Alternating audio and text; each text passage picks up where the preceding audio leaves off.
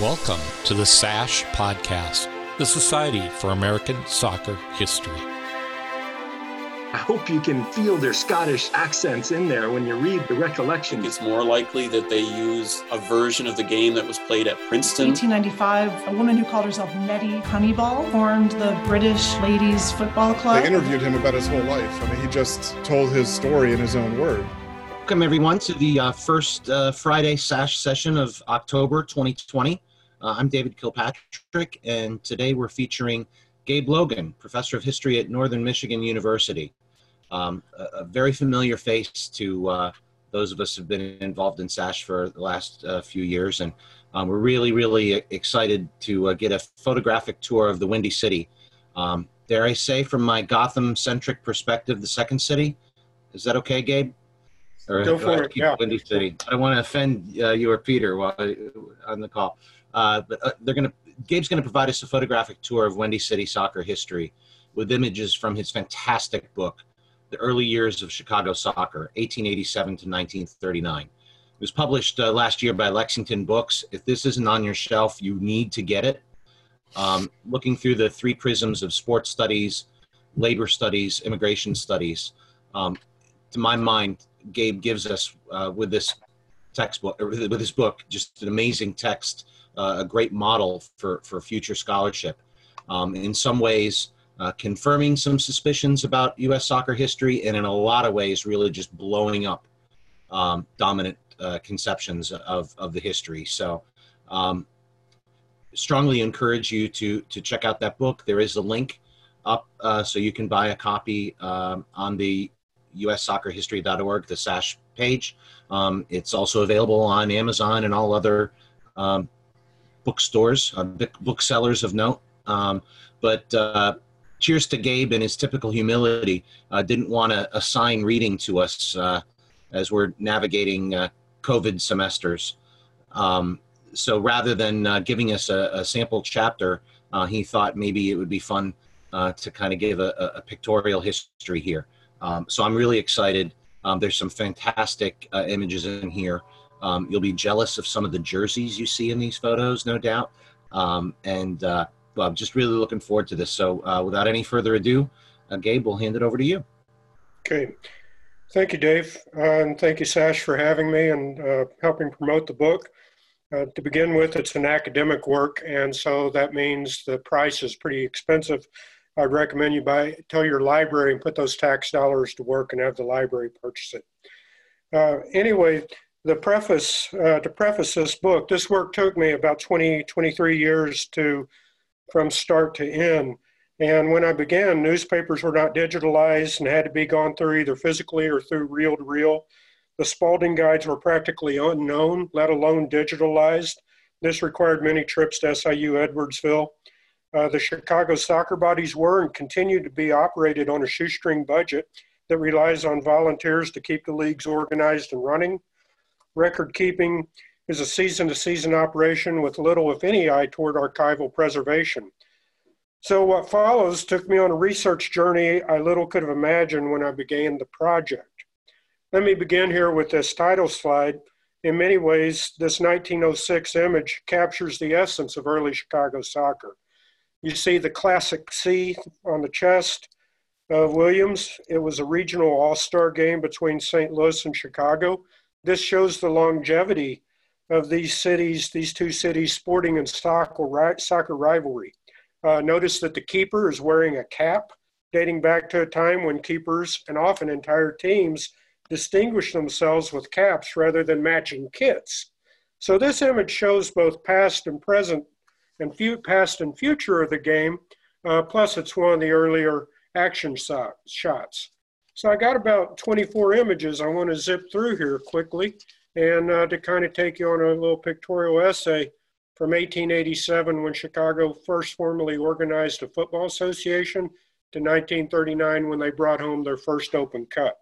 This slide is obviously not a picture, but in many early U.S. soccer books, this game was always often pointed to, and it vexed me that I never could find this 1883 match that took place between the Wanderers and the Pullmans, predated the Chicago Football Association by 3 years.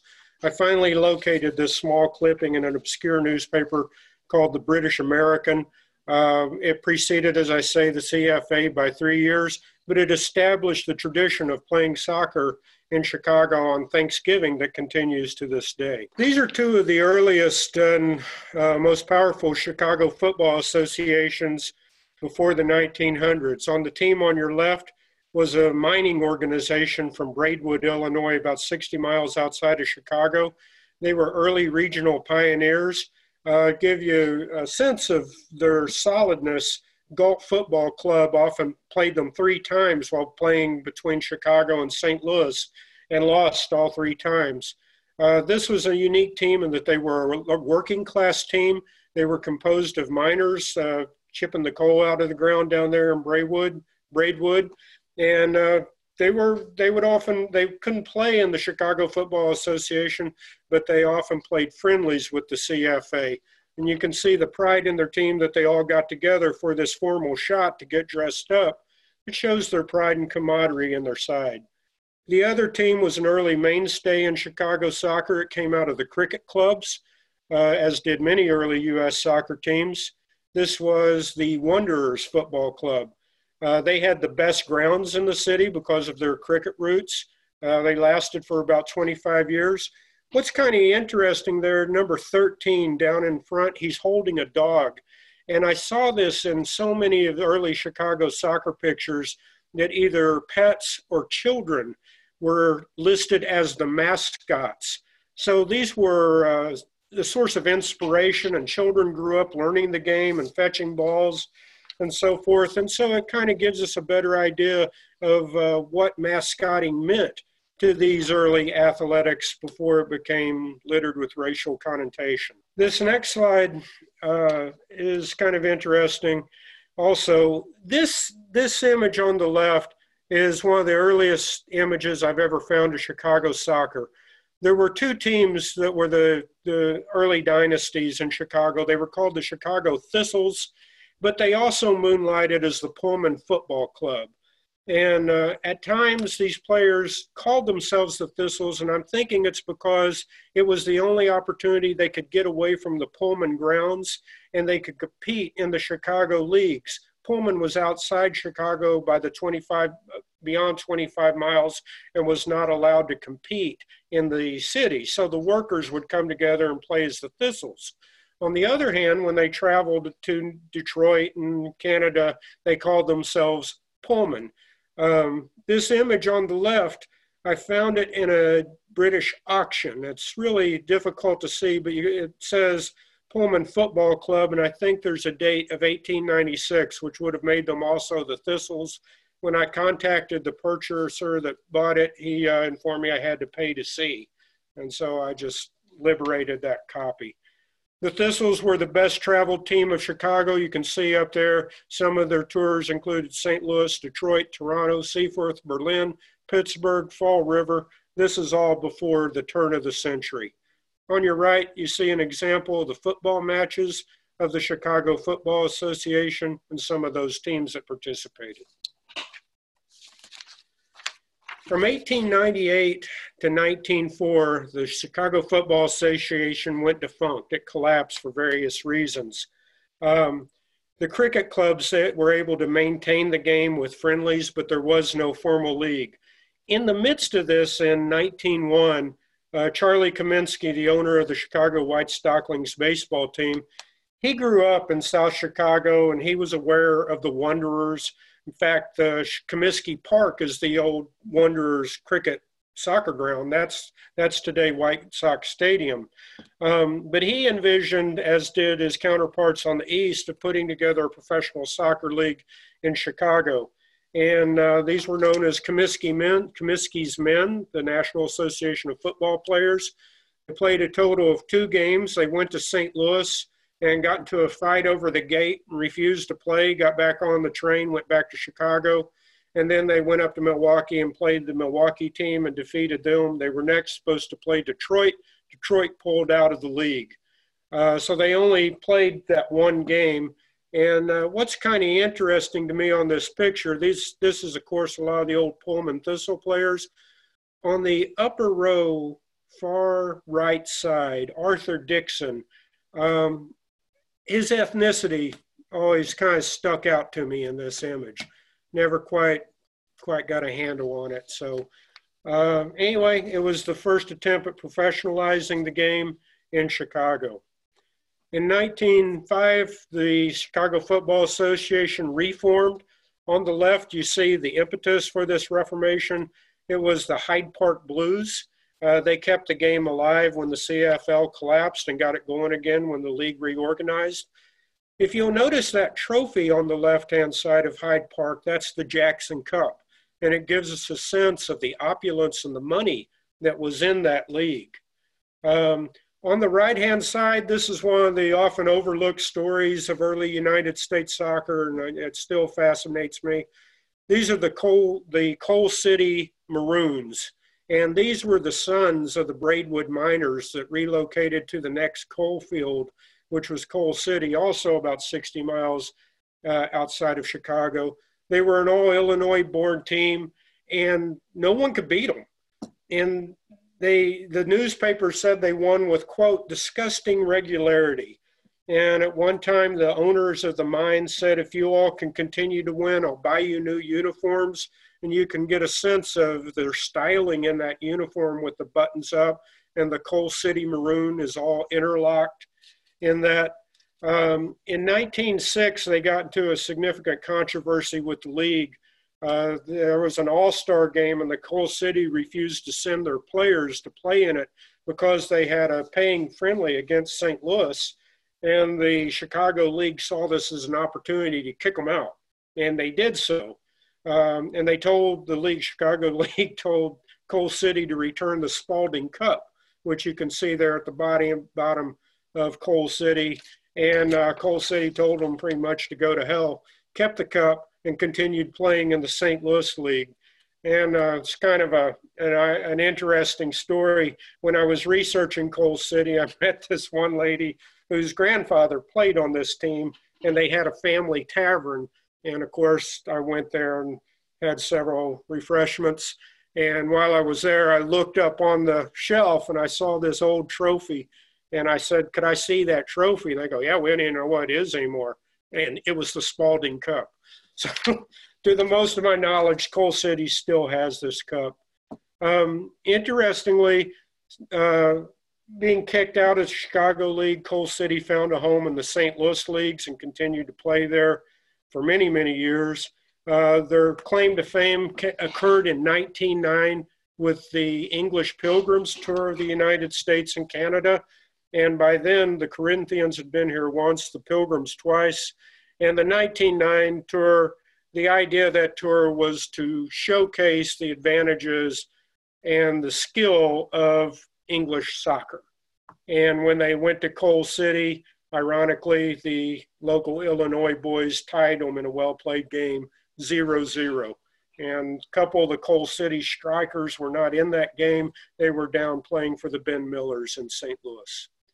The St. Leos in St. Louis. After that game, American League President Ban Johnson, who was a friend of Comiskey, he wanted to tour the Coal City team around the region and organized a series of games with the Patterson True Blues, but those never took place. Following this group, the first ethnic clubs besides the British, the Scottish, and the native-born sides in Chicago soccer were the Irish. On the left-hand side, you see the Lake Shores. They had one of these remarkably storied seasons where they entered the league, won the second division, advanced to the first division, won the first division by defeating the Hyde Park Blues. Their keeper in there, number 5, in the upper left-hand corner, that gentleman's name was Sullivan. And when the first Pilgrim team came to Chicago and the all-Chicago side beat them in the second game 2-1, a lot of it had to do with that gentleman's goalkeeping. And even the Pilgrim's Diary commented on Sullivan's magnificent play. On the bottom left, this was the formation of the Hibernian Club in Chicago. And up to this time, the Chicago Irish players tended to be from Belfast. And the Hibs came together and said, it doesn't matter if you're from Dublin, doesn't matter if you're from Belfast. This isn't Ireland anymore. We want to put together the best team in Chicago. and let's leave our problems back in Europe. And the Hibs represented that and won the league several times with a combination of former Dublin players, Belfast players, and a handful of native-born players. This next slide, this is what many people consider the father of Chicago soccer, Peter Peel. He had a remarkable influence on Chicago soccer and United States soccer as well. He served twice as the USFA president. That cup there, the remarkable Peel Cup, for 61 years, it was emblematic of the best of Chicago soccer. It's 3 feet high. He donated that cup on the team there that first won it in 1909. They beat Coal City, were the Campbell Rovers. And this was also a native-born team. They were sons of Scottish early first-generation players. And you can see number 15, that's Arthur Dixon's kid, actually. He's holding the cup, and the top half of it is off, the soccer ball and the soccer player. On the upper right-hand corner, Mrs. Peel styling there in 1914. She presented that cup to Ben Gover of the Pullman team. Ben Gover was as good as they get. He was the Babe Ruth of Chicago soccer, had a remarkable career for almost 30 years receiving the cup, and you can get an idea of the size of it. Kind of sad, and another interesting mystery about early Chicago soccer. I said this lasted till 1970, 61-year run, when another team called the Olympics, they were a Greek organization in the National League, won the cup, and it disappeared. And when I went to find out, I interviewed several people, and no one would talk to me on the record, but the story goes they allegedly melted it down and sold it for scrap in order to pay off some debts. And when I tried to interview the coach of that team, he was no longer in Chicago, and some of the organizers of the Metro League, the current league in Chicago, told me, oh, that guy was nothing but trouble, and he got kicked out of the United States and sent back. So we're still looking for the Peter Peel Cup, and hopefully it's not melted down. The Illinois Soccer Association says it's retired, and that's a polite way of saying that it's missing. By the 1910s, this team emerged as one of the top teams in the region, the Pullman Car Builders.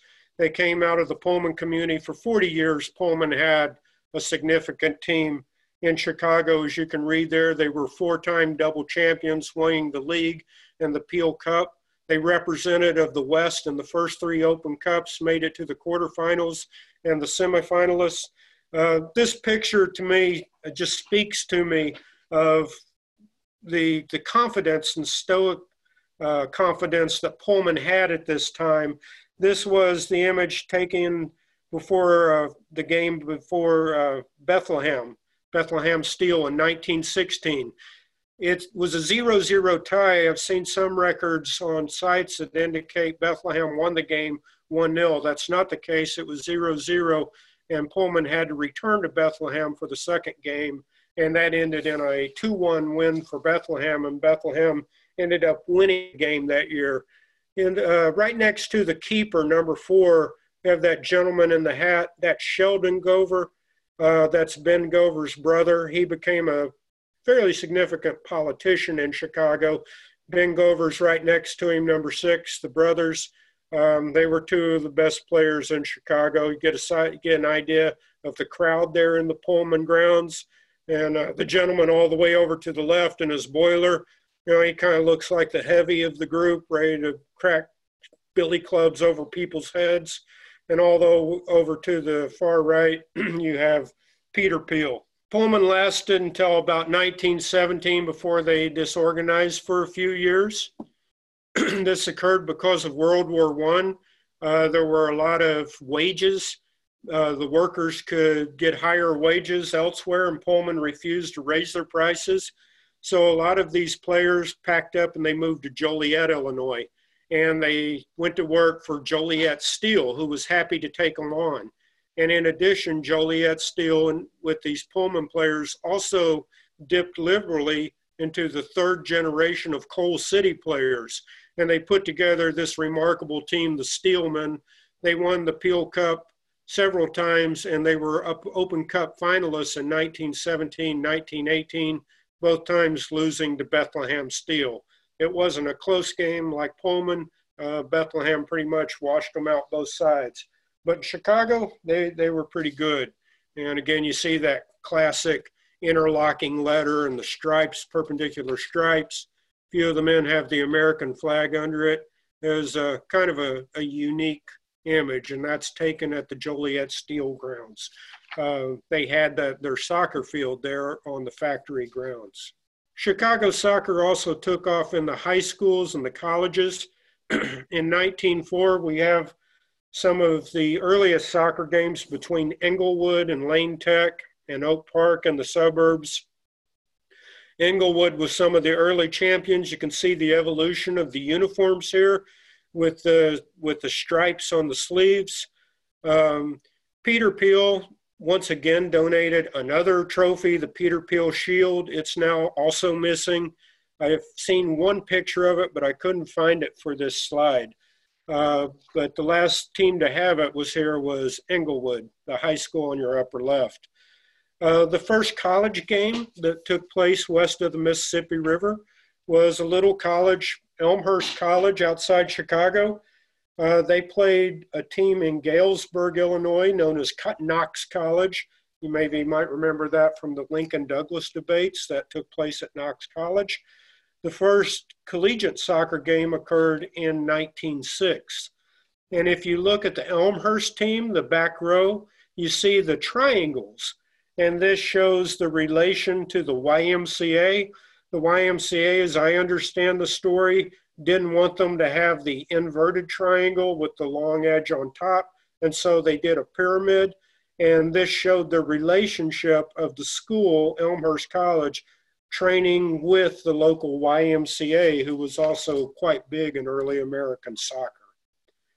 As a side note, Stagg and the University of Chicago dabbled with early soccer, but it just never really took off for a variety of reasons. By the 1900s, we see the rise of the ethnic clubs. These organizations arrived full force in Chicago. At this time, everybody in the city, every other person in the city was from somewhere else. And the ethnic clubs wanted to play soccer that had been maturing for about 30 years in their home countries. They came to Chicago once they were able to get a modicum of economic stability. They organized teams, but they didn't want to play with the British and the Americans for various animosity reasons. And so they formed the International Soccer League in 1919. It still continues today as one of the longest serving leagues in the United States. At one time, the ISL had over 80 enrolled clubs.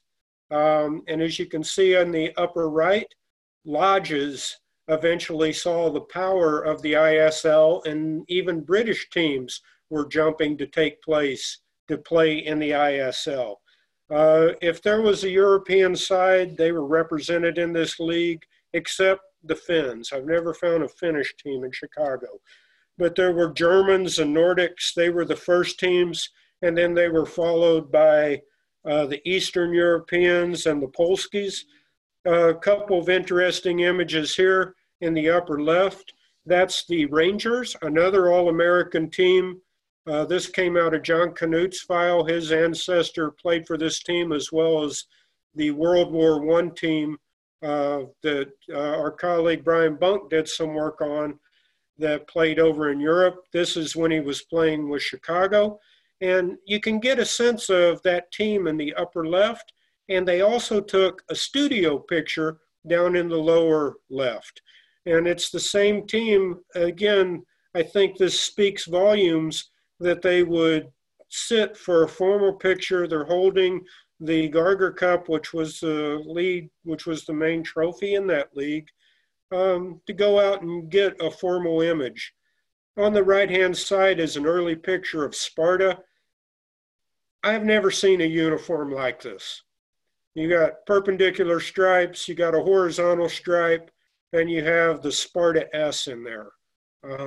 It's just so unique. I don't know, maybe if someone ever sees something like that, it's kind of like the 1950s United States National and even our sash jersey, but I've never seen it coupled with the stripes and then the big letter in the center. A couple of other teams that demonstrate the longevity of the International Soccer League. These played in the late 30s. You see the Italian League on the left, an Italian team on the left, the Maroons. By then they're sponsored by the local restaurants that were helping out during the Great Depression. And on the right, you see one of the many fine Jewish teams in Chicago. Again, you get a sense of the pride of the people dressing up to make sure they're part of this image. One surprise of early Chicago soccer were the Lady Booters. This was a difficult story to excavate. Chicago soccer had one of the finest park systems in the United States. They were part of the playground movements, especially down in the South Side and again, Pullman. And women were encouraged to play soccer as young girls alongside a separate league, but at the same time as the boys. But by the time they'd reached high school, there was no more organized soccer for the girls to play. And as they entered into their 20s, many of these women wanted to continue playing. And so about from 1919 through about 1923, there were 4 women's teams that played. These are 2 of the only images I found. Once again, you see Sparta, part of the strong body, strong mind, strong spirit concept of the YMCA. They put together a women's team that also played in Western Electric Factory. And on the right, again, the ubiquity of Pullman. These were Pullman Technical School graduates after high school. They were another team. There were the women's service workers of the transportation unit that also had a team. And then, as I said, Western Electric. About by the mid-20s, they pretty much went away and there was no more women's soccer for about another 30, 40 years that I was able to find. Probably one of the highlights of the ethnic leagues was in 1924.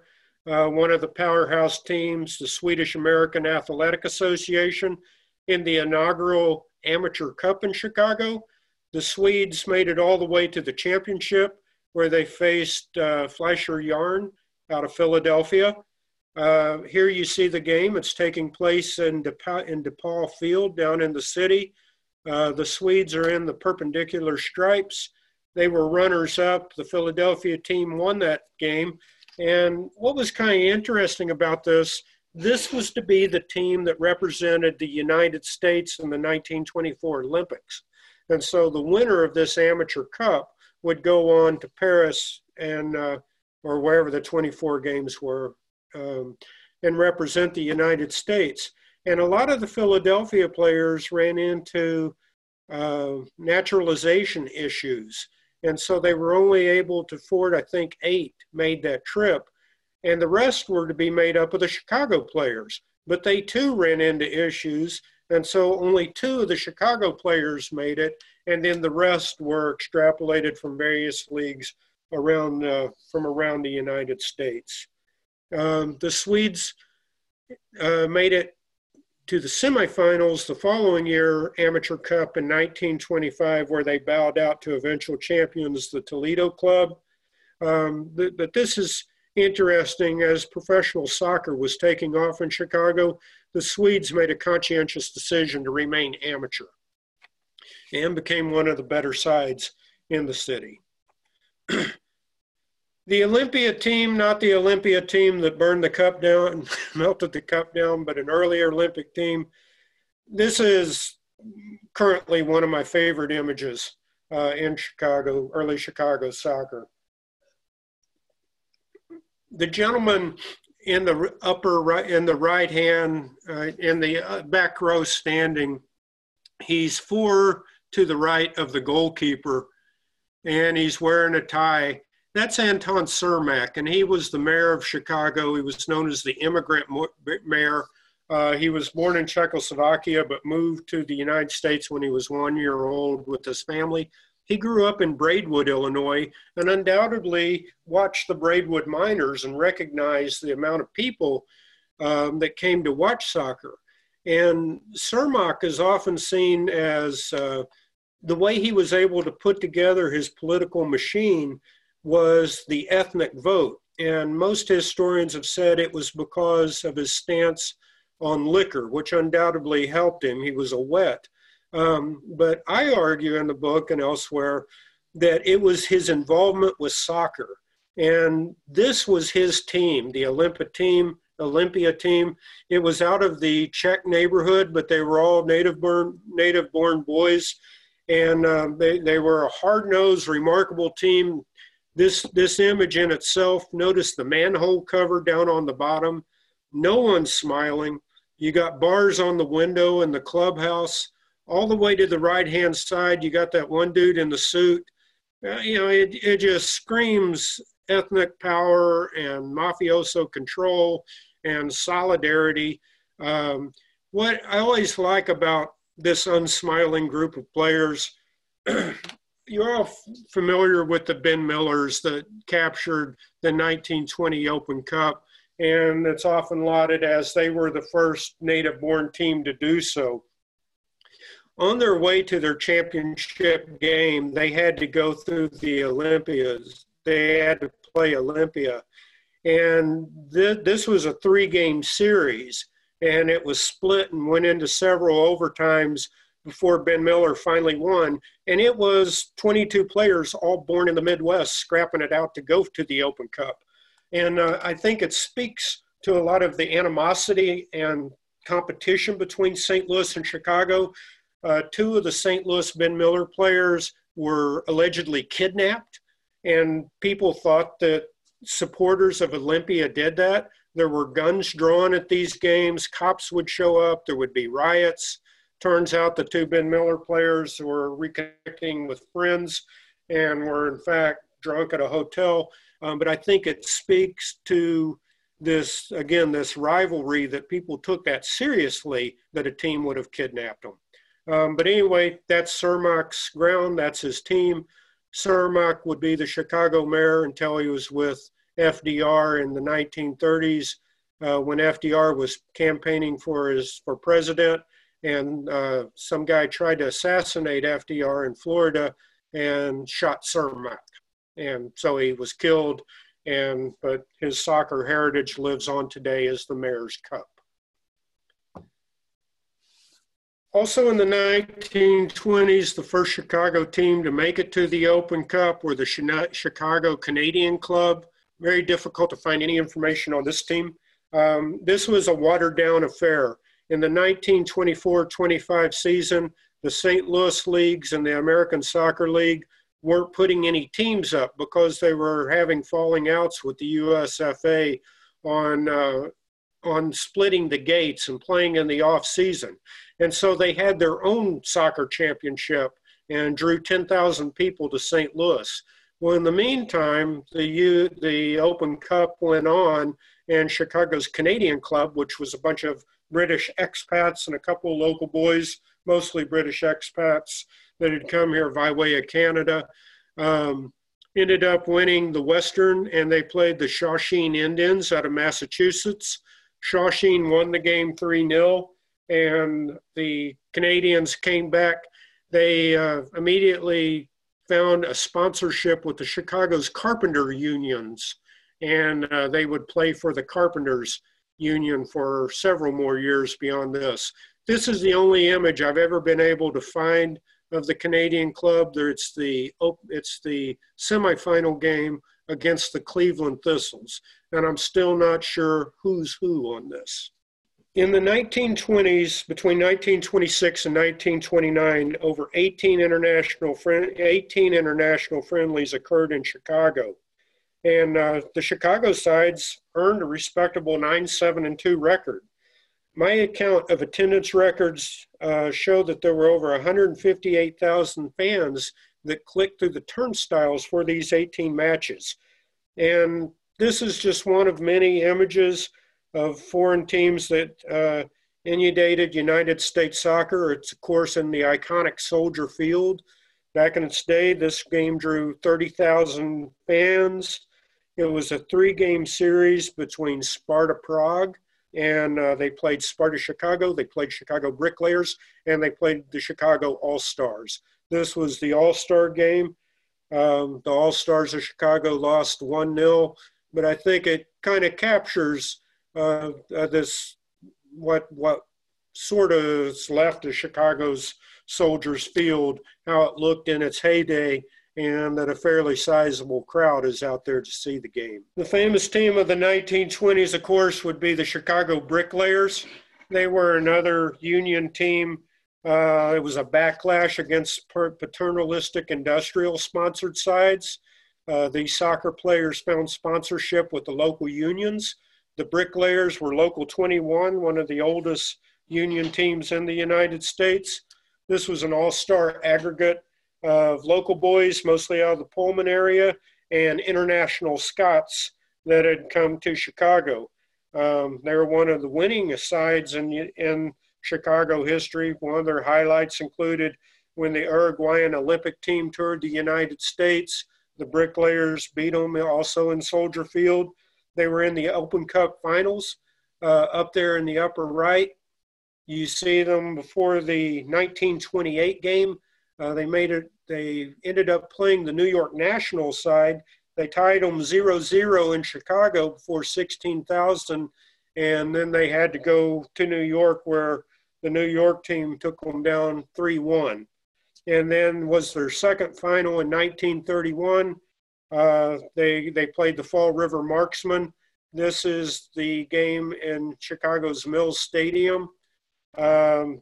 The New York team, they were the Fall River team, and halfway through the season, they moved to New York. So Fall River Marksmen, also known as the New York Yankees, they came to Chicago. The great Burt Patania, Burt Padanaw, he lit it up. He scored like they couldn't shut him down. He scored 5 or 6 goals against the Bricklayers. And then they went back to New York and lost 1-0. They were able to shut him down that game. And then they played a third game, and New York / Fall River beat them for that. That was the highlight of the Bricklayers, but it shows this wedding of union sponsorship and early Chicago soccer.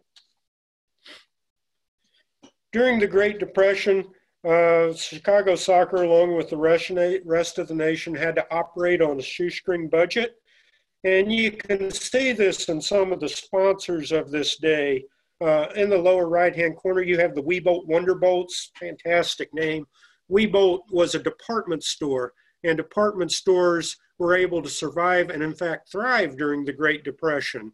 And a lot of Midwest soccer teams took on this sponsorship and tapped them for money. Weebolt were the old Bricklayers and found money working for Weebolt and having them put in money for them. You're probably more familiar with the famous Sticks Bar and Fuller team out of St. Louis. That, of course, was a department store in St. Louis. The Sticks found sponsorship there.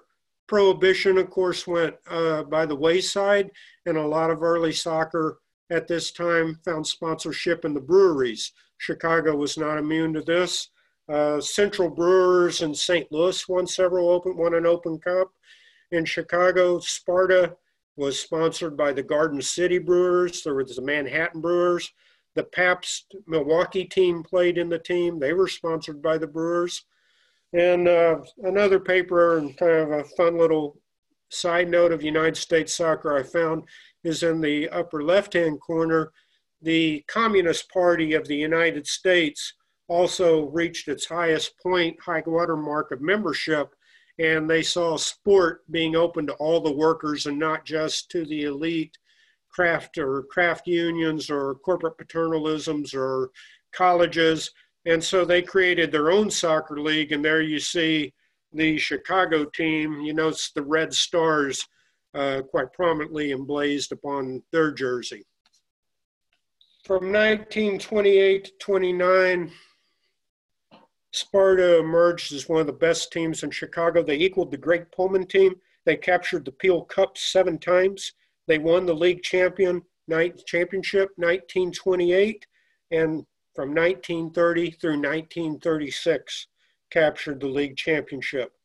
In 1938, they became the first Chicago team to capture the Open Cup. You can see it there proudly in front of them.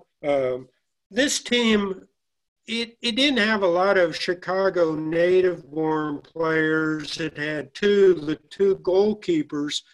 However, a good chunk of these kids came to Chicago in their youth. Between, the century of immigration shut down in 1920. And so these kids were here 4 or 5 years old. So they were growing up in the Czech neighborhoods of Chicago and learning their soccer in Chicago. But the Sparta team was financed by the Czech community, and they also opened up I don't want to call it an underground railroad, but they had a connection to the Czech Republic, or Czechoslovakia is known as that time, and they brought over several players that played for Czechoslovakia in the first World Cups and the Olympics, and they're also on that team, as well as a couple of players that had professional experience in England with Manchester. So Sparta was the first team to bring the cup home to Chicago, 1938, and then they won it again, and they were co-champions in 1940.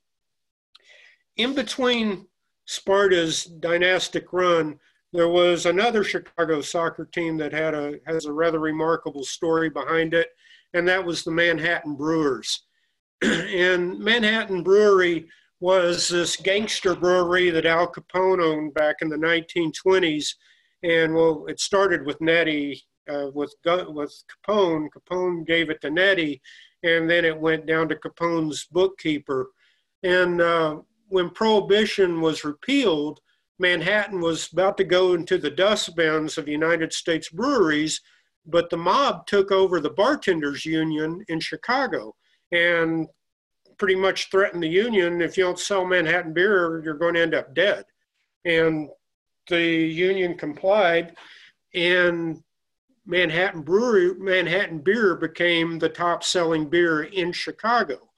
And in an effort to clean up their image, they put all this money into sport. And then they said, hey, let's put together a soccer team.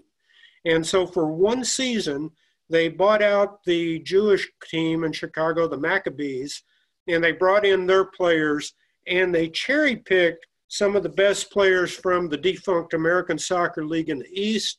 They enticed all these players, including Billy Gonzalez and Alec Robb, to come out of St. Louis to play in Chicago. And they had a remarkable run. And they knocked off Sparta. They knocked off the Detroit Holly Carburetors. They knocked off the Sticks Bar and Fuller team, knocked off Pittsburgh. You get a sense of the money that was involved there and how they were taking Pullman specials. They're dressed up, looking pretty sharp for the tail end of the Depression. Of course, Billy Gonzalez and his mentor, Alec McNabb, had their falling out at that point. So McNabb stayed in St. Louis. Gonzalez came here and played that one season. And they usually won every series by coming from behind. Here's a couple publicity photos. You can see the Manhattan beer bottle embossed on the arm of the player. Of course, you have Salcedo down there on the left, who was a rather remarkable player in the New York leagues. He was brought to Chicago, where he kind of tripled his salary working for Manhattan and playing for the team. You have Big Huey Davidson, an old bricklayer who was in the back. They made it all the way to the Open Cup finals before they ended up losing to the New York Nationals. And then the next year, Sparta came back when the Manhattans came back to Chicago because they didn't win everything. Seemingly, the Mafia pulled their money out and said, on your way, thank you very much, we had a good run. And they went back into wherever they came from. Last but not least, this image is also one of my favorite images. This is the last image. In the late of the Depression, Chicago Soccer was able to convince several of the newspapers to organize a soccer tournament. And one of the surprise teams there is in a perpendicular stripe. Outside of Chicago, there's an orphanage known as Mooseheart, and it's the Loyal Order of the Moose. And these were children of the Moose whose parents had died, and it was a benevolent society. It was known as the Child City of Chicago. And Mooseheart was able to lure this British coach. And he said, well, we don't have anything to do. We can play soccer all day. And he put together this team, entered them in the tournament, and they started winning, and they started winning, and they ended up playing Milwaukee in the final. And they won. This is the championship game. And I always like that image. I think it kind of captures where Chicago soccer was in the 1930s, the roughness of the field, the grittiness of the image. And I was able to interview this gentleman by the name of Bill Stanley, who was on that team. He was the last surviving member. And as I was talking to him, he was telling me, I go, yeah, I found this wonderful image of one of your teammates dribbling. And Bill Stanley said, oh, that's me in the image. The newspapers misidentified me. And I kind of looked at some other Mooseheart pictures, and that seems to hold up.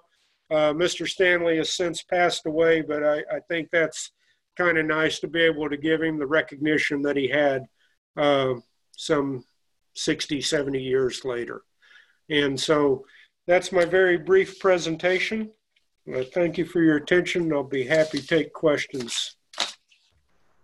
Gabe, thank you very much. And a very heartwarming story at the end there, how sometimes taking a very scholarly approach to a subject can still have such a tremendous impact on the most personal level in ways we can't even imagine.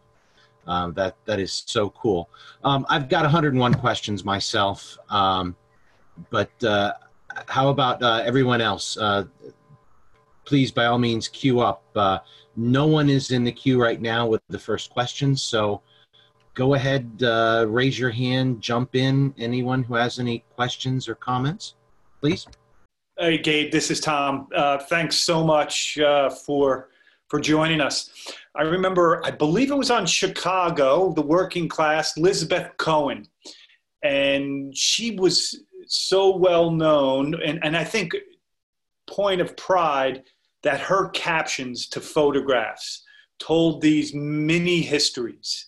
And I think you've done that for us. So just want to thank you for kind of showing us the way, you know, that pictures can tell multiple stories, speak to themes, and you really dug that out for us. So I want to say that's what I enjoyed the most, you know, having read, you know, your manuscript, and then, you know, in possession of the book right now. I think this was just excellent for our society, and shows us how we can engage photographs in that. So my question would be, you know, unearthing these photographs, you know, writing the narrative, you've obviously done a great job, you know, blending the two. So would you just like to comment on that as a historian? Yeah, I suppose this is with any book, but now that the book's out there, now all these artifacts are flowing to me. And it kind of took this book to get out to the public, and all of a sudden this memorabilia, people are saying, oh, my great grandfather played, and I have these medals, I have this trophy, I have these images. And of course, that's the sad part, that I can't reinvent the book. But I think that shows a path in the forward, that when this starts to get public, as we're all doing, now these stories are starting to come out of the attics. And this personal touch that's often associated with the images. And again, our colleague Brian found that out speaking to Knut's ancestor about his relative that played quite heavily in Chicago and made it all the way to World War I and had these wonderful images. So to speak to your question, Tom, there's just a picture tells 1,000 words, and here we see it. Rachel, you're next up in the queue, please. Hi, thank you, Gabe. I absolutely loved listening to this and learning so much. When you talked about the Lady Booters, it made me think of there was an English team, a women's team around the early 20s. I think it was Dick Kerr's The Dick ladies. Kerr ladies. Mm-hmm. Yeah, and they had an American tour, but if I'm correct, they played men's teams. And so I was wondering if they played around Chicago, if there were any teams that you know of that they played, if you found any photos, and if they played any of the women's teams. Yeah, the Dick Kerr ladies were scheduled to come to Chicago, and I think they made it to Toronto, and there was a falling out over the gate on how much they would get paid. And the Dick Kerr ladies, they were underfunded, and the majority of it was they were going to play a Chicago men's team. And they said, no, we can't do that. It's cost prohibitive. And so they turned around from somewhere in the Northeast and went back and continued playing ASL teams. Yeah, it's one of those instances, what could have been. Yeah, definitely. Awesome. Thank you for that. Yeah. Gabe, I'd like to ask you a question. Mm-hmm. Number one, this is extraordinary work. I want to thank you very much. I very much look forward to reading the book. I lived in the Chicagoland in the early 1990s and fascinated to hear a little bit more about this backstory. But my question for you really relates to, in the research that you did for the extraordinary number of years you've been working on this book, did you ever encounter what did you encounter about the involvement of Mexican American or Hispanic leagues and soccer in that age? Because I know that now, if I'm not mistaken, a quarter to a third of the population in the Chicagoland area is Hispanic in origin. Did you run into a lot of that? Because I struggle to find that here in Texas because so much of that is virtually underground in a lot of cases. Yeah. Yeah, it is interesting. It's a under-researched story. The first Mexican soccer team in Chicago took their name Necaxa, and that's of course a famous first division team in Mexico. But they're also known as the Electros, and they were the electrical union working team in Mexico. So I wondered, well, what was the connection of that in Chicago? Their first league, they were in the Communist League. So the first Mexican team in Chicago, Necaxa, played in this Communist League. And then when the Communist League folded in 1934, Necaxa stayed and joined the International League. And they moved into an old German socialist hall. And Necaxa, I think, is still around in Chicago. And as you pointed out, it ballooned into one of the largest soccer playing populations in the city. And I recently did an interview with this gentleman out of CONCACAF. Don Nacho, the legendary coach of Mexico, was 103 and just passed away this year. And for 3 years, he played in Chicago. It was beyond the scope of my study, but he played with the Chicago Vikings, and I was able to find a couple of pictures of him when the Vikings were in that semi-professional league, and the Vikings had extrapolated him from the Mexican leagues in Chicago. So they're just at the tail end of my research, and they were part of the Communist League, which was at best underdocumented. And it wouldn't be until the 1940s that the Mexican leagues would begin to take on a life of their own. And I think even by the 1950s, they were some of the first soccer teams in Chicago that were on TV, the indoor games. So, yeah, it's a fascinating story. Also, in my research, it's in one of the last chapters, there was the Pan American Games down in Dallas. And there was a Canadian team, the United States team, and a Mexican team. And there was a Tex-Mex all-star team that also played in that.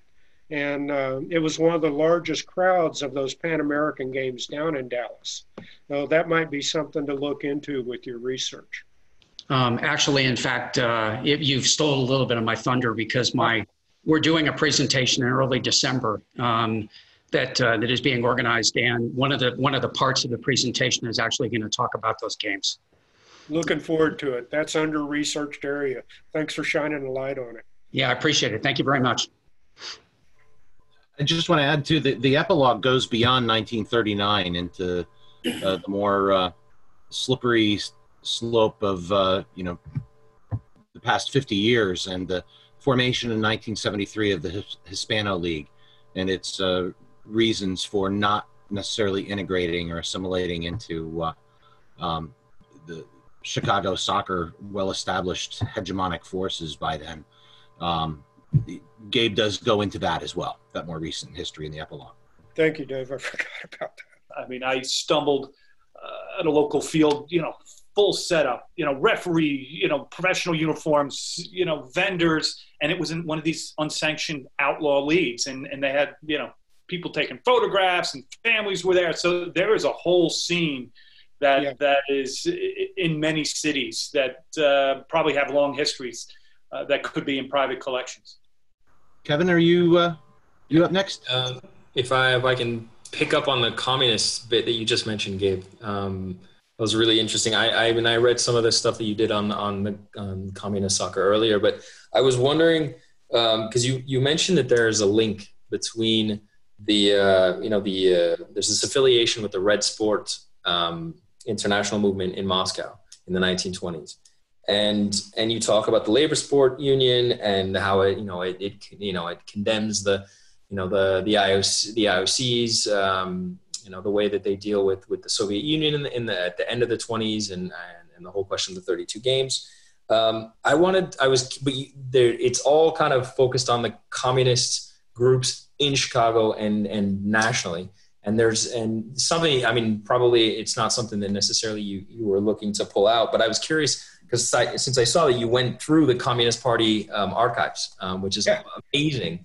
And I'm so curious to know what else there was, if there is anything at all, that shows a link between national communist stuff based on soccer, with international movements. Because, in 1927, there's the International Communist Olympics, the Spartiak Games. Spartiak, yeah. And I'm just curious, because this is all happening contemporaneously. And I'm just wondering, is there any connection between these groups in Chicago and wider international workers' movements or not? Because since there's so much movement, the international teams that come, the teams that come from Central Europe, there's all this transnational movement. But is there anything that documents more the links between that? I'm just curious on that. Yeah, that was a fun slice of research. Where I live here in the Upper Peninsula, it had one of the largest Communist Party memberships in the United States. And my wife's grandmother was head of the Communist Party in the UP. And so it kind of started finding out all these hidden histories of the Red Fins. And I stumbled upon those records for a brief 5 years. When I think Yeltsin was in power, he opened up the records. And there was a lot of people from my region that had migrated to the Soviet Union in the 1930s. And so I was reading these letters and those documents, and you were correct to answer your question in a roundabout way. This was the United States answer to hold a Spartica in the United States. And Chicago was chosen because that was the birthplace of the United States Communist Party. And the Haymarket Square was the original May Day and all that. And the idea was to have a workers' Olympics. And people came from the industrial cities of the United States and the Upper Peninsula to be part of these worker Olympics. And soccer was kind of the highlight game of these worker Olympics that the New York Red Stars won over Chicago and Inglewood. So yeah, there was very much a connection there. And they tried to bring over the Soviet Union soccer team, and the State Department said, no, they cannot come, and threw it away in the trash. That's fascinating. Wow. So, and you came across also migration going the other direction in the 30s. Yeah, there's a region in the Soviet Union called Karelia, and it's next to Finland, and the Upper Peninsula's largest immigrant group were Finns. And during the Great Depression, they couldn't get a job, there was no money, and the Soviet Union was saying, come build the workers' paradise. And so about I think 20 to 30,000 people from the Lake Superior Basin migrated to the Soviet Union and settled up Karelia. And there's an argument that Gorbachev, his teachings came from a guy out of Karelia, and he had this fascination with Canadian and United States culture and was very much aware of it than other leaders because of that immigration. But then, of course, Stalin came into power and the Finnish-American War, and Stalin in his madness began killing everybody. But there were quite a few Michiganders that ended up making a life over there and remained in contact via the mail and sometimes travel to their relatives here in the Upper Peninsula, including my wife's people. Very much. That's awesome. Yeah, it's a weird. I think those 4 pages are the most fascinating of the whole book. Like the ones that just blow my mind. You're like, what? Where Gabe explores exactly those connections at the organizational level, right? Where there's even kind of like a Soviet guidance to what's happening, right? Stuff like that. Just the idea of a football club named after Fichte just blows my mind. It's a really fascinating, packed 4 pages towards the end of the book that explores that whole communist soccer scene. It's really wild. Fichte is alive and well and still kicking in Chicago today. They're part of the German groups and solid team, Fichte Rams. Gabe, I'd like to ask you just again, I could ask and ask. You know me, I can't shut up. But the fact that you actually kick off the book with a Scotch professor, right? You open up talking about Andrew Barr, this immigrant from Kilwinning, and I find it really fascinating the way in which, again, obviously the Thistles being that early powerhouse. And you talk then about the role of the cricket clubs initially, which is again another pattern a lot of us have been really kind of obsessing over the last few years. But I wondered if you could talk a little bit about the negotiation of, say, Scottishness, Britishness, even Irishness. You talked about the Hibs kind of setting aside some things, and again, I'm really curious about that. Say, like the Belfast population that would have been involved in that.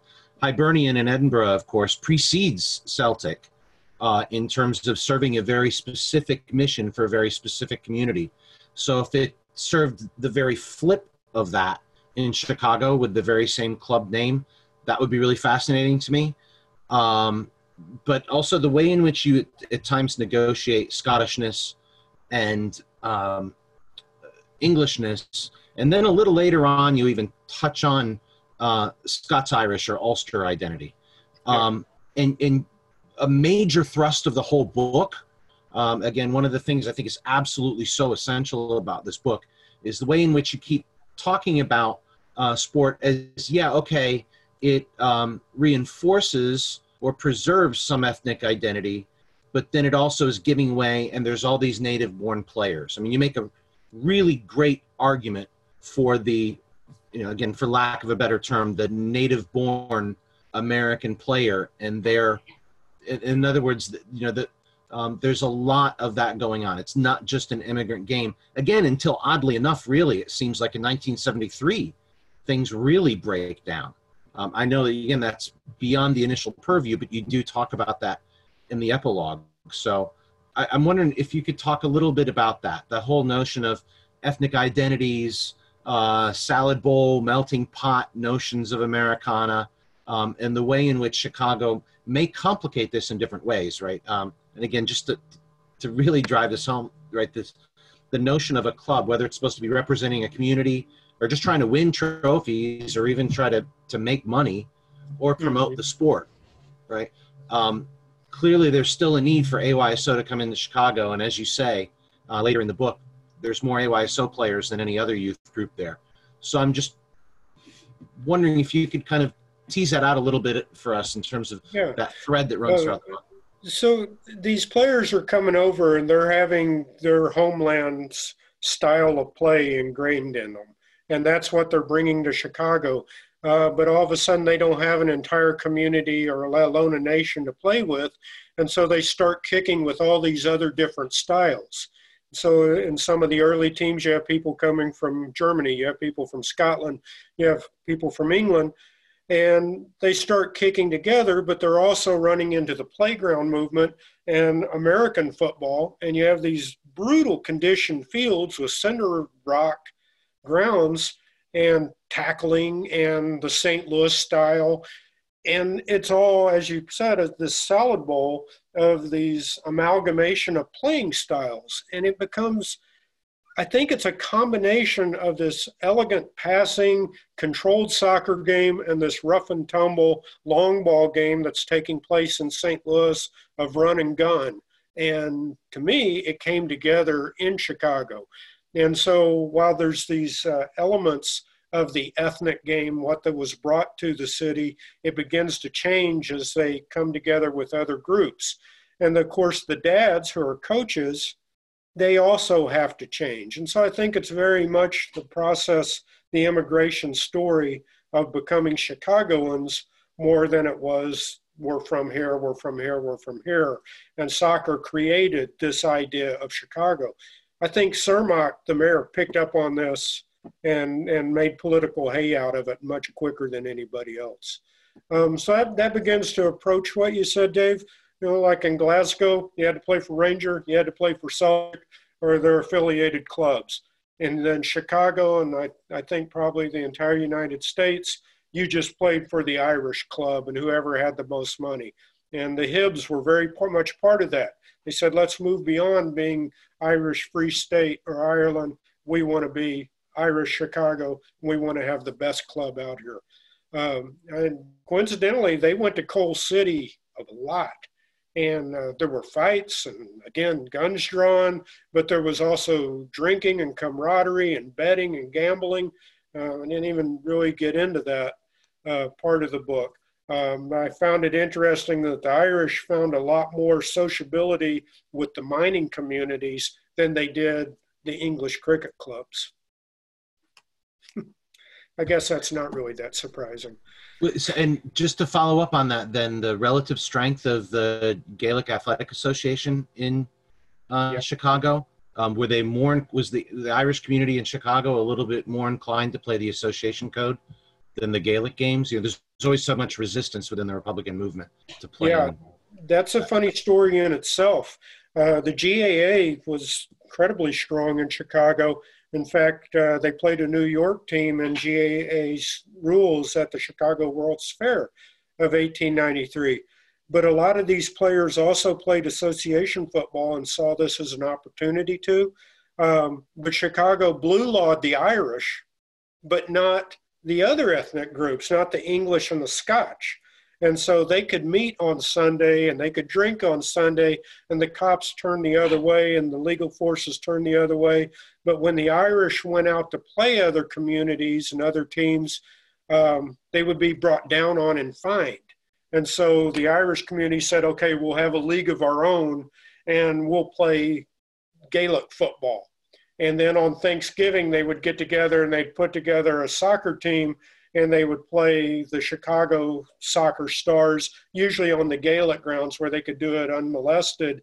And they'd usually win. And it showed, yeah, we can play this, but because we can't leave the city on Sundays, we'll just continue playing the GAA. But when the turn of the century happened and they entered the league, they did so significantly. Can I, if no one else does, can I, I'm like David, I will ask tons of questions. I'm sorry, Gabe. Please come. But I was curious because you mentioned just in passing Prohibition and you talk about Cermak and I found that part really, really interesting as well in the book.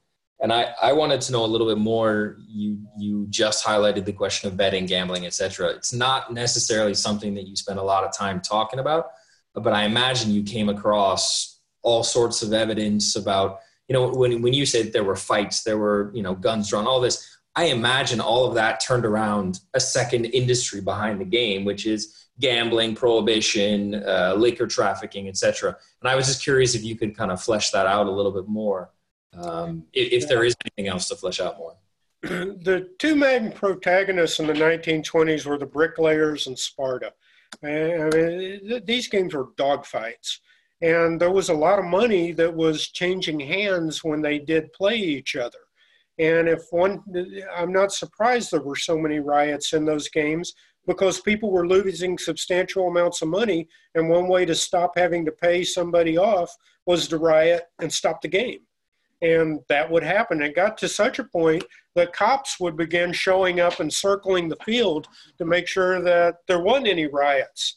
And Johnny Murray out of St. Louis, he was able to survive the Depression by running books on the St. Louis games. And those as a bookie, that extended up to the Chicago leagues as well, especially inner city matches. And the wires, the telegraph wires, had to be protected from interception of scores to keep people from being paid off. And the Irish in Coal City, again, to get back to what Dave said, those were notorious for the gambling and people offering money for the winners of these games on the cups. So it's not, there's obviously not a lot of documentation on there.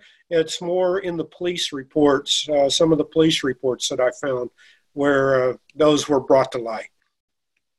That's never changed. Gabe, one thing I wanted to I kind of tease a little bit about this in the group chat here, but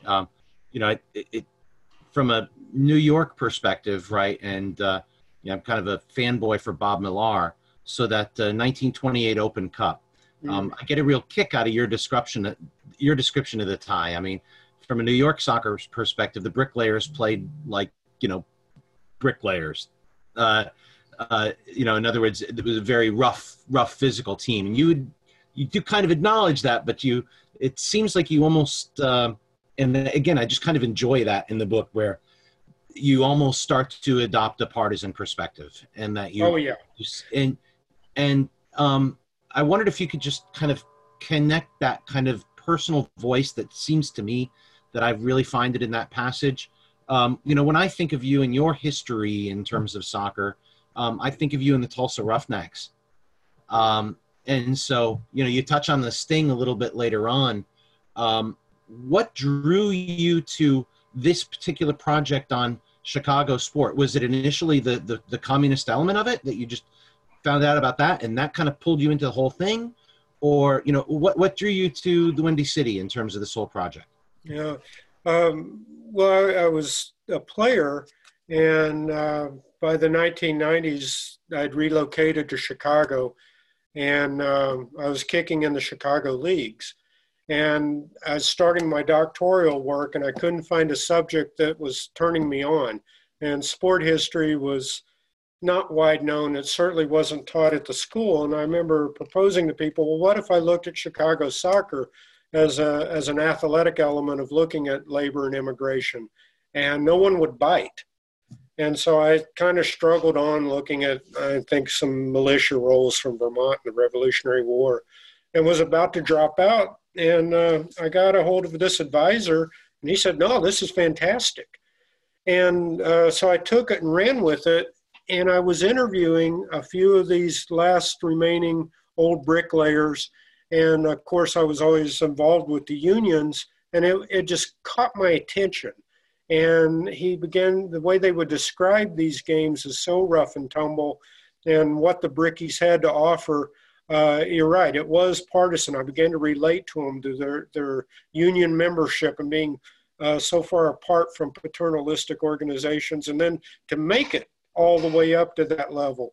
And then here comes New York, which was as you point out, as fine a team as ever graced the 1920s soccer landscape. And they come to Chicago, and it's this more St. Louis style, Midwest style, where it could easily be brought out to an American football field as well as a soccer field. And the New York team was graceful and skilled. And, well, we can't beat that, so let's just knock the hell out of them. And it was that. It was a brutal match. I think the bricklayers finished with 8 players, so quite clearly the New York team was able to give that side out just as well as receive it. But there was the affinity, Dave. Good read, good eyes. Uh, Kevin, you got a great note here. Do you want to just touch on that a little bit? Yeah, thanks, David.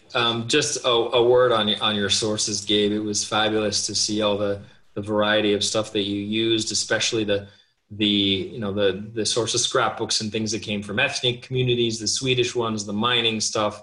And it just seems to me, I remember, Len Oliver wrote this article back in '86 that was, basically saying there is such an amazing, rich, social history about the working class, about ethnic groups that we all kind of know on the surface level, like the big grand narrative is there, but none of the stories have really been told at the city, local group level. And you've done a city history, which is phenomenal, and it's so detailed. And so part of it is to applaud the sources, and I think that's really fascinating. And I'd love to see more material come out of those types of organizations, because places like Western Pennsylvania, which had such a strong mining and soccer tradition, we need to get out there and to see what still exists, if anything is left over. And kind of linked to that, I didn't put it in the comment, but I was also thinking about something else that seems to be underexploited in this in that time period that you've looked at, which is the foreign language press. And the Library of Congress has digitized up to like 200. There's some 200 foreign newspapers that are in chronicling America, and that I have never yet spent any time looking through. And also, I don't even know if there's a way to translate some of that stuff, because the most of them are German. And I sadly don't read German, but I wonder if that's something that you looked at all. I mean, you don't really mention that, but do you see, how do you engage with that kind of stuff? How can we as a, historically interested community engage with those types of sources? Yeah, I'll start with the foreign language press. So a lot of these people, these scholars, were unemployed during the Great Depression, and the Works Project, one of the jobs was to translate these newspapers. And so Chicago has a pretty good section of translated sports sections from the foreign language press. But nationally, I think those are still waiting their translators. And I think you're right. There's got to be some gems in there, because oftentimes these soccer clubs were the glue of the community, and they were allowing for the Americanization, for lack of a better word, process to take place in the cities. I don't know. It's so hit and miss on what sources are still there. I've come to the point now that it's almost impossible for me not to find the remnants of some soccer club anywhere in the United States in this period. They were there. I found a vibrant league up here in the Upper Peninsula, for crying out loud, through these old newspapers. But it's an overlooked and forgotten history. If I can, one more thing about that, Kevin, I think Pennsylvania, I think it was as hard-nosed and American players as any in the United States. That story, while there's been a lot done on it, there's a lot more to be done on it.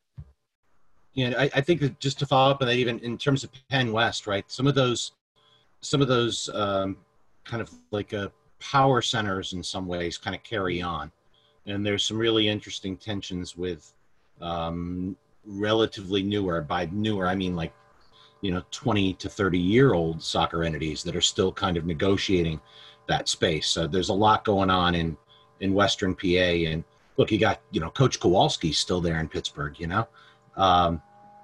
So then there's some great, Paul Child, John Kowalski are great resources in terms of that whole Western PA scene. Just in terms of people that I, communicate with regularly about that. My wife is from Pittsburgh, so this is a pretty special thing to me. Some of those great teams in Pittsburgh, and the way in which the national team selection process would try to negotiate East and West is another really kind of interesting tale. Walter Barr would talk about it a little bit back in the day when again these resources are starting to slip away from us, and again, that to me is the really great thing about this book, is that it provides a template for regional studies, city studies, even the way in which you negotiate. You talk about negotiating the sporting space. but the way in which you negotiate urban to suburban to even rural communities and entities having to shift those, and what governing body is responsible here, what governing body is responsible here, who do they interface with, how do they mutate with certain the diffusion of different communities as immigration patterns happen. It's all there in this book. Like I said, really kind of providing a template for people in other spaces around the country to say, hey, these are the kind of sources. And again, Kevin, to your point with these foreign language papers, I know in terms of my own work, I know that I need to be doing more of that. And one tip that I would just say, even if you can't read in those languages, with your search keywords, try different variations of spellings of the words that would be there too, because there's, even the, what word you're using to describe the game. Sometimes you can get catches on things, and then, you can kind of build from the nouns in all honesty, and then work out the verbs from there, right? We need to be looking at that, and then just draw upon the community of scholars here and the linguistic abilities. I think you're probably the most multilingual of all of us, Kevin, right? So, but I mean, like, if we could all draw upon our own resources in that regard, right? If you think, okay, this article has really got something, we can hopefully network amongst one another to try to figure out exactly what is at stake in a particular article that we come across. Gabe, thank you so much for sharing this. Thank you, group. Thank you for having me. Really great photographic tour through that rich history of soccer in Chicago. Thank you, everyone who joined this call. Thank you, everyone who will watch this in the future once we get the recording up. This, I think, provides a great artifact for other scholars to draw from. Hopefully draw people to your book, which I just think the world of. I don't make any money off that book. It's an academic book, so I think I got a royalty. I keep hoping for commission on this, Gabe. You can have 3 of them. But again, it's just such a fantastic project. I think it's really exciting for those who want to know more about Chicago soccer. But if you want to, kind of a model for how to engage on soccer research in your own communities, it really provides that pathway. So, Gabe, thank you so much. This has really been fun. Thank you, everybody who's been on this. And, thank you, everybody. Tom, do you want to say anything about future SASH sessions? Yes, I will say that we're in the planning stages for doing club history. We're going to have 3 historians from across the 20th century who do a club's history. And I believe 2 of the 3 were on today's call. So we'll create that little suspense for you. We'll announce that. And Kevin and I will be co-moderating. And we look forward just, kind of how Gabe has shown to do, a local history, a city's history. We're going to drill down even further, and these experts will share how they do it in a particular club setting with the sources that have been given to them or the sources that they don't have, and what they have to do to create the story of a club. So really looking forward to that. And I think that could be part 1 of a series, because there are other people doing club histories, across the spectrum, across the timeline as well. But certainly, Gabe, thank you very much. My first Friday session from England, so I think the tech worked out for me, and happy to see everybody again. Be well.